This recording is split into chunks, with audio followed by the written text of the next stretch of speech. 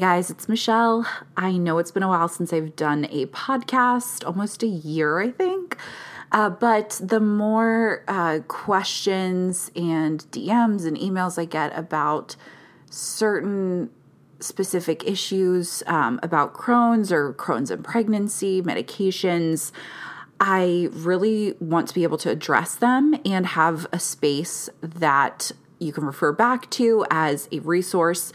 I've been doing that through blog posts for years, but wanted to have an additional way for you to take in that information and kind of feel like there's a friend who's talking you through it, because sometimes that is what we need. So the first topic that I'm going to chat about on today's episode is Remicade and pregnancy. So I get so many questions about this on Instagram, and it's kind of scary because I'm not a medical professional and there's not really that much information out there around Remicade and pregnancy. So I'm going to give you guys a backstory on me starting Remicade, my pregnancy with my son, and then now being pregnant again with my daughter, and how that's kind of evolved.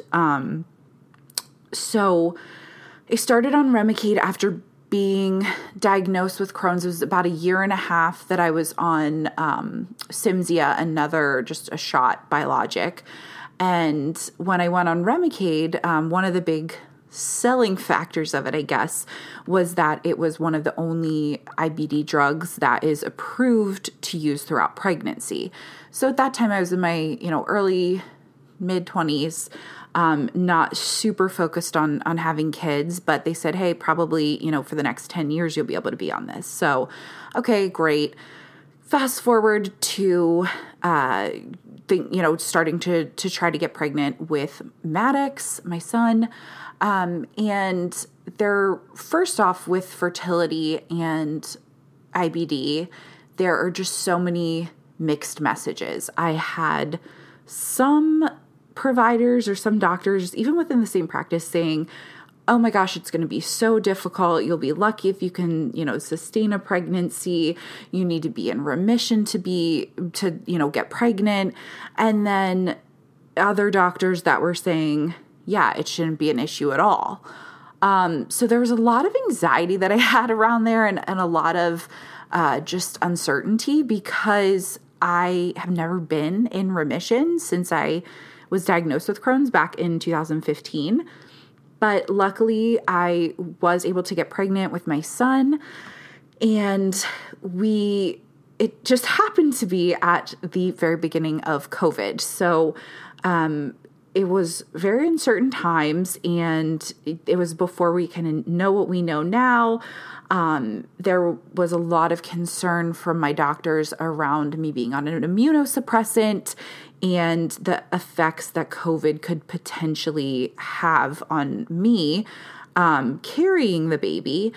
But then when I met with the high-risk doctor, so the maternal and fetal medicine, which I would have to do anyway, having Crohn's and, being on Remicade, they talked me through some of the potential risks of Remicade getting through the placenta to the baby. So basically what the guidance was before that was you can stay on Remicade for your first and second trimester because there's no evidence that it passes through the placenta to the baby. But then once you hit the third trimester, there is proof that it does pass through to the baby. And one of the issues that could come up from that, result from that, is the baby having a weakened immune system once they're born for the first, I believe it's 6 weeks or something like that. So, no live vaccines, and usually it wouldn't have been such a concern for me. But with COVID, they were like, do you really want to have this new baby during a pandemic that's immunosuppressed? And obviously I'm like, definitely not. Like, what do I need to do to keep my child safe? And just to pause here, that was the guidance that I was getting from one doctor. There was still a lot of other mixed guidance from, different practitioners that I was seeing, where some were saying it was safe, some were saying it wasn't. So it's not like it was a cut and dry thing. It was really me pushing, saying I need to stay on it as long as possible. And then maternal and fetal medicine working with me there, and my gastro working with me there. So I'm staying on it. I decide that I'm going to go off it for the 3rd trimester, and I do. And throughout the pregnancy, I had some Crohn's symptoms, wasn't feeling great, but my 2nd trimester wasn't, super difficult or anything. But then when I went off the Remicade, I started to feel really sick. Super difficult for me to just get through the day. Crohn's symptoms were flaring. I was absolutely exhausted. I also lost a lot of weight at the beginning of my pregnancy because I was feeling so sick, and I still wasn't really putting on weight towards the end of the pregnancy because I wasn't able to eat anything. So it was definitely taking a toll on my body. So when I went in for my 37-week appointment, one of the OBs that was there was like, "You do not look okay." And I'm like, "I don't feel okay." So they sent me directly over to labor and delivery, and I had some other things going on, suspected cholestasis. I never know if I say that right, but it's you can Google it. And they were like, "Okay, we're going to induce you and try and, get this baby out so we can get your body back to normal." So I have a whole podcast and a whole post on Maddox's birth story, which was, its own story in and of itself. But they ended up doing a C-section. He was born at 37 weeks. And then I was able to start on my Remicade. So I guess it was a couple weeks after my C-section I went in, and I had to, build back up getting the Remicade in my system. I was still having symptoms. Nothing was really resolved. I feel like that time was such a blur though too, because I was just in postpartum craziness. So I didn't know, it's just all the pain is in the same area in your abdomen, and you're trying to heal after a major abdominal surgery. It was a blur. But I would say when he was 3 months old, I noticed that things really weren't getting better, and I was still breastfeeding and formula feeding mixed together until about 6 months. And my gastro suggested hey, if you are not totally into breastfeeding, which at that point I was kind of debating whether to continue or not, because Maddox was not into it. I was really just forcing it upon him. He's like, it could help if you stop, because then your hormones could kind of rebalance, and maybe you could see some relief there. So 6 months, I stopped breastfeeding. I felt infinitely better. My hormones, I guess, evened out. So everything was good there. So I guess I have to do the math in my head. So late last year, so late 2021, so right after Maddox turned 1, I met with one of the nurse practitioners at my gastro practice, and it was actually 2 of them, back-to-back times, were like, "Hey, you're developing some antibodies to the Remicade, so just letting you know, you could potentially have to switch in the future." And they knew that I was hoping to have, another baby. And if I was going to stay on Remicade through that pregnancy and not kind of go down a route of figuring out a new medication to take, and if it's safe during pregnancy, all of that, they're like, yeah, I would, just think about that. So we started trying for baby number 2. And going into it, I knew I was going to 100% push to stay on Remicade the whole time, because of the experience last time. So that's what happened. I got pregnant with our daughter. I'm almost 25 weeks now. So immediately, like at my first OB appointment, that was something that I discussed, is wanting and needing to stay on Remicade the whole time, because I need to keep my body healthy to sustain the pregnancy and to make sure that she's growing. And also I need to be here and functioning for my son too, and my family. So I got buy-in from my OB. She was totally on board with that. She's like, yes, definitely stay on it. My gastro said the same thing. He was like 100% totally for this. Whatever you need me to do, like I will write a note, like to the hospital, like whatever it needs to do. But there's still mixed messages around that. So I have my regular OB and my regular gastro that I see, but it's like, you're not always seeing the same people every time that you're going to the practice, and I'm there so frequently. It can be really mixed messages around like, well, are you sure? Like, why are you doing this? And, there's always I feel like with pregnancy, they're always trying to err on the side of caution, because no one wants to be the person that's like, yeah, I recommended you do this, and, it harmed your baby or it harmed a pregnant person. Like, that is just such an area where they tiptoe around and don't want to, really be responsible for anything bad happening. So it's hard to get straightforward advice, and everything's kind of like, well, it wasn't tested, so we don't know. Or there aren't enough studies, so we don't know. So I feel like the general consensus is to push on more conservative treatment, and, if there's even a chance of something passing the baby, hey, let's back off and not do that. Even if there's not, a proven negative effect on the baby.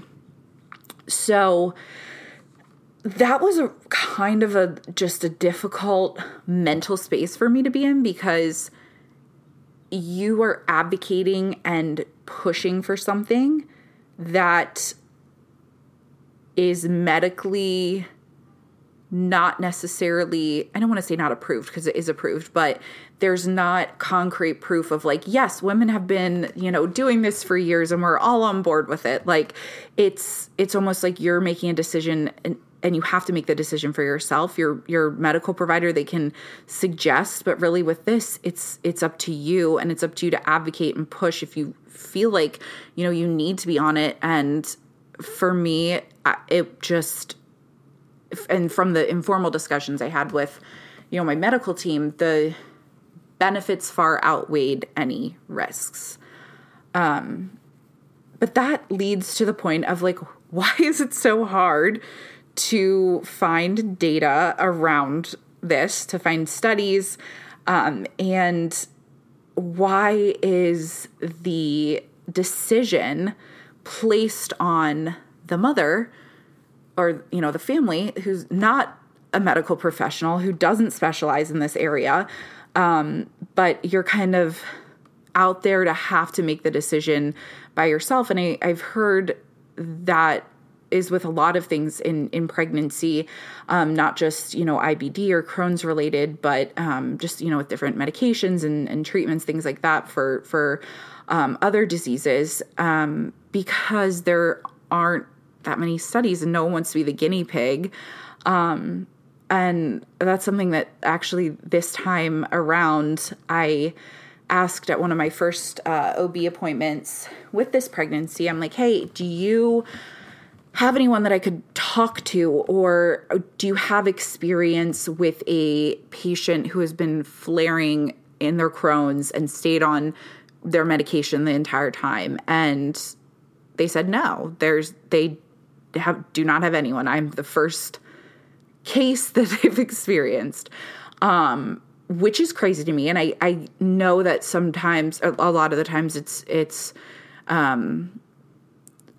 people who have autoimmune diseases will go into remission during pregnancy because the immune system is, I don't know the science behind it, but so I know that that's common. But it's not like I'm living in the middle of nowhere. I'm in a very, populated area, and it's kind of scary to think, okay, there's no one else that has been through this. There's no one else that I can talk to about this. And I really felt like that my first pregnancy too. And that's why I started to share more about it on social. And it blows my mind. That's probably the most frequent topic or most popular topic that people message me about is Remicade and pregnancy, because they can't find any information that's definitive online. They can't get a definitive answer out of their OB or their gastro, and they are just searching on the internet for someone who's been in a similar situation. And that is the same boat that I'm in. So there's it's not like I have a solution that I'm like, yeah, this is what we need to do to make it better. It just it sucks. And there are other people out there that are going through it. And I think by me talking about it and having people reach out and share their story, I've realized that there's a lot larger of a community of people that need this support. But then it's also very frustrating at the same time, because there's a huge need for this, and why is that not being addressed?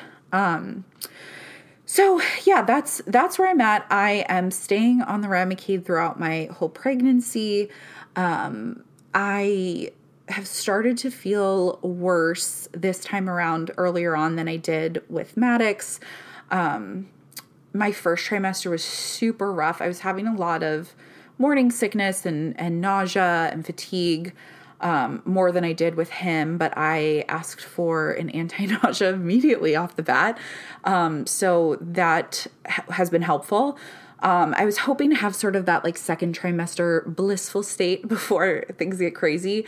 But didn't really have that, because over the past, I would say, month or so, my Crohn's symptoms have flared up. And it's hard to tell why, because I know in the past pregnancy has aggravated my Crohn's symptoms. But it's not like they can, go in or they don't want to go in and do a colonoscopy when I'm pregnant. So it's kind of just managing symptoms until we can get to, get to a point where baby is safely here, and then they can, figure out what to do with me. But it is concerning that I am sick earlier on. So I've already talked to my OB about a plan for delivery. So we're thinking 37 weeks again, scheduled C-section, because there is just no way, if I'm feeling how I'm feeling now, that, we're going to be able to make it to the original 39 weeks that we were hoping, or 40 weeks. And at 37 weeks, that's the time that they have deemed will be safe for baby. So that is my plan right now. It is up in the air. It can always change. As far as checkups this time around, I'm still going to maternal and fetal medicine. They like to track the baby's growth just with Crohn's to make sure you're, absorbing nutrients properly, make sure that nothing with, medications that I'm on are impacting the growth at all. So everything is looking great there. And that was pretty much the same situation with Maddox, where it's yeah, baby's doing great. You're not doing great though. Which, that leads me into a whole other topic of guilt and just so many more things to unpack there. But, just wanted to get this out there and record this. So if you have any questions or need any support, I'm here for you. I know it's so tough, and it's weird. It's a small, but also large community of us that are experiencing this. So we have to stick together, share our stories, and make sure that we're advocating for what's best for us and what's best for our babies and our families, because we know our bodies. And as much as, it's difficult to be the one to make those decisions, and we might not have medical training. You have to feel empowered to, make the best decision for yourself and your baby. So I hope that this was helpful to someone out there.